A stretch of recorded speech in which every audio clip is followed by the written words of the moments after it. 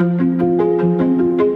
guys, this is Osh, and today I'm going to share with you the story of Daisy Mae Heath, a strong Yakima woman who was the rock of her big family, and talk a little bit about the staggering numbers and the epidemic that is plaguing the Yakima area. Daisy Mae Heath of the Confederate Tribes and Bands of the Yakima Tribe was born January 10, 1958, to Eldred Heath and Nancy Whitefoot. She was the youngest of 6 sisters and was raised by her maternal grandparents, Elias and Lily Whitefoot. She grew up on a ranch in Medicine Valley. She was raised in indigenous ways by her grandparents, along with her extended family.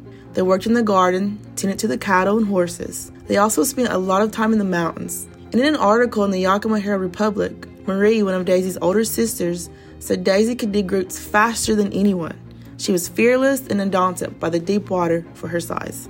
Daisy is described as a giver and a helper. She loved spending time with her nieces and nephews. She'd do anything for her family, and she was their biggest supporter. She was a great auntie.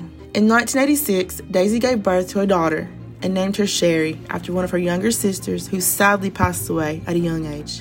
She was so happy and thrilled to be a mother. And if you're a mother, you know the indescribable feeling and that one-of-a-kind love. However, baby Sherry succumbed to SIDS, and losing Sherry absolutely broke Daisy's heart. And in that very same year, she also lost her grandmother, the matriarch of the family who raised her and raised her big family. And I can totally relate to her upbringing because there's nothing like an indigenous grandmother and their love. This left Daisy in a dark, vulnerable state. Her family talks about how she was so strong and resourceful that she could survive on her own for weeks. She knew how to hunt, she knew how to fish, to gather traditional foods. However, going through so much tragedy, she was so emotionally fragile when she went missing. Her sister stated, and I quote, "It's hard to put your hands around this issue, particularly if you are a family member. There are different ways people are going to interface with this issue, even within family members. The loss that people feel, the lifelong grief and anger once someone goes missing or was murdered, and you just don't know what happened." End quote. The family has also suffered another loss as their sister Agnes was murdered in the Yakima Nation Housing Authority's rental housing park in Wapato on April 15, 2004. She died from several internal injuries, and 2 native juvenile males were arrested for her death. She was only 38 years old at the time of the incident. Daisy was last seen on August 30th, 1987. She was living in White Swan with her sister Patsy, and she was reported missing about a month later on October 29th, 1987, when she was just 29 years old. The family describes a lackluster response from the police. They reported her missing and no one came, and no one talked to the family. There was just simply no response. In a remote area of the Yakima Reservation known as Soda Springs is where her belongings were found. Her backpack, keys, and a turquoise ring were discovered northwest of White Swan. And see, this area is closed to non-tribal members, and even tribal members need to have permission to access this remote area. The FBI had jurisdiction over her case, and they described her disappearance as a suspected homicide. Several years after Daisy was last seen and reported missing, her sisters still had no answers. They didn't know where she was, they heard nothing, and so they legally declared her dead.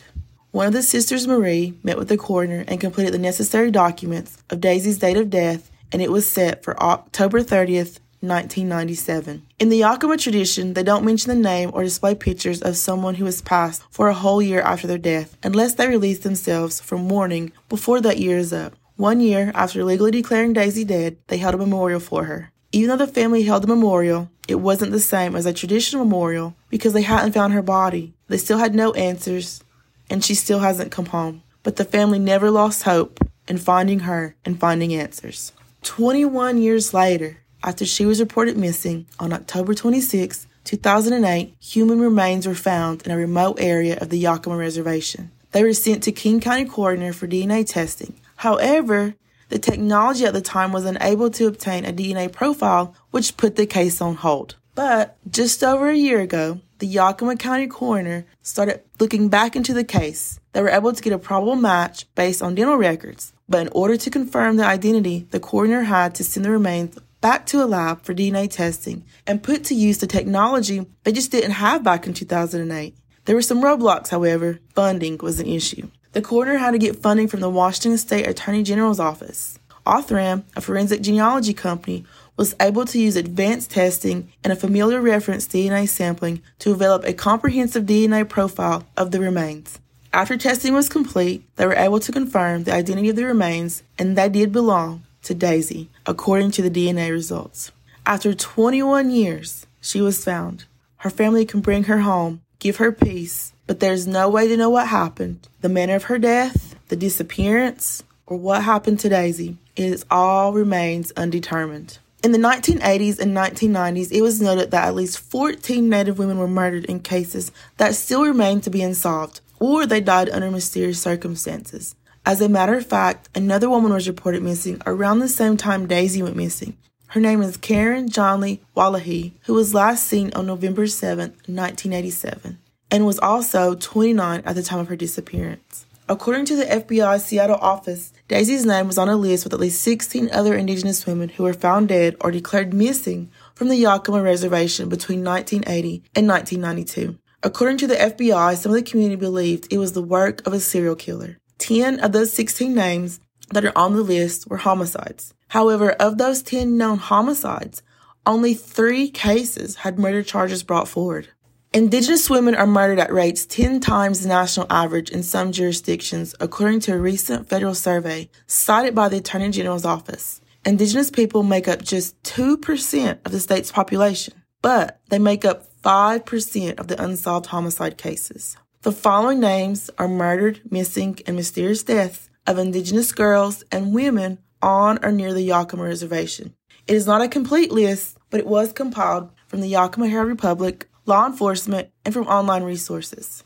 And those names are Bernita Long, 40 years old, missing since March 26, 2022. Frida Jane Novisgun, 34 years old, missing October 2016. Rosita Rose Longkey, 18 years old, missing June 30th, 2015. Roberta Bertie Jean Rains, 37, missing since July 2001. Eleanor Trujillo, 37 years old, missing February 1st, 1996. Karen Louise Johnley Wallahy, 29 years old, missing November 9th, 1987. Janice Marie Hannigan, 16 years old, missing December 24th, 1971.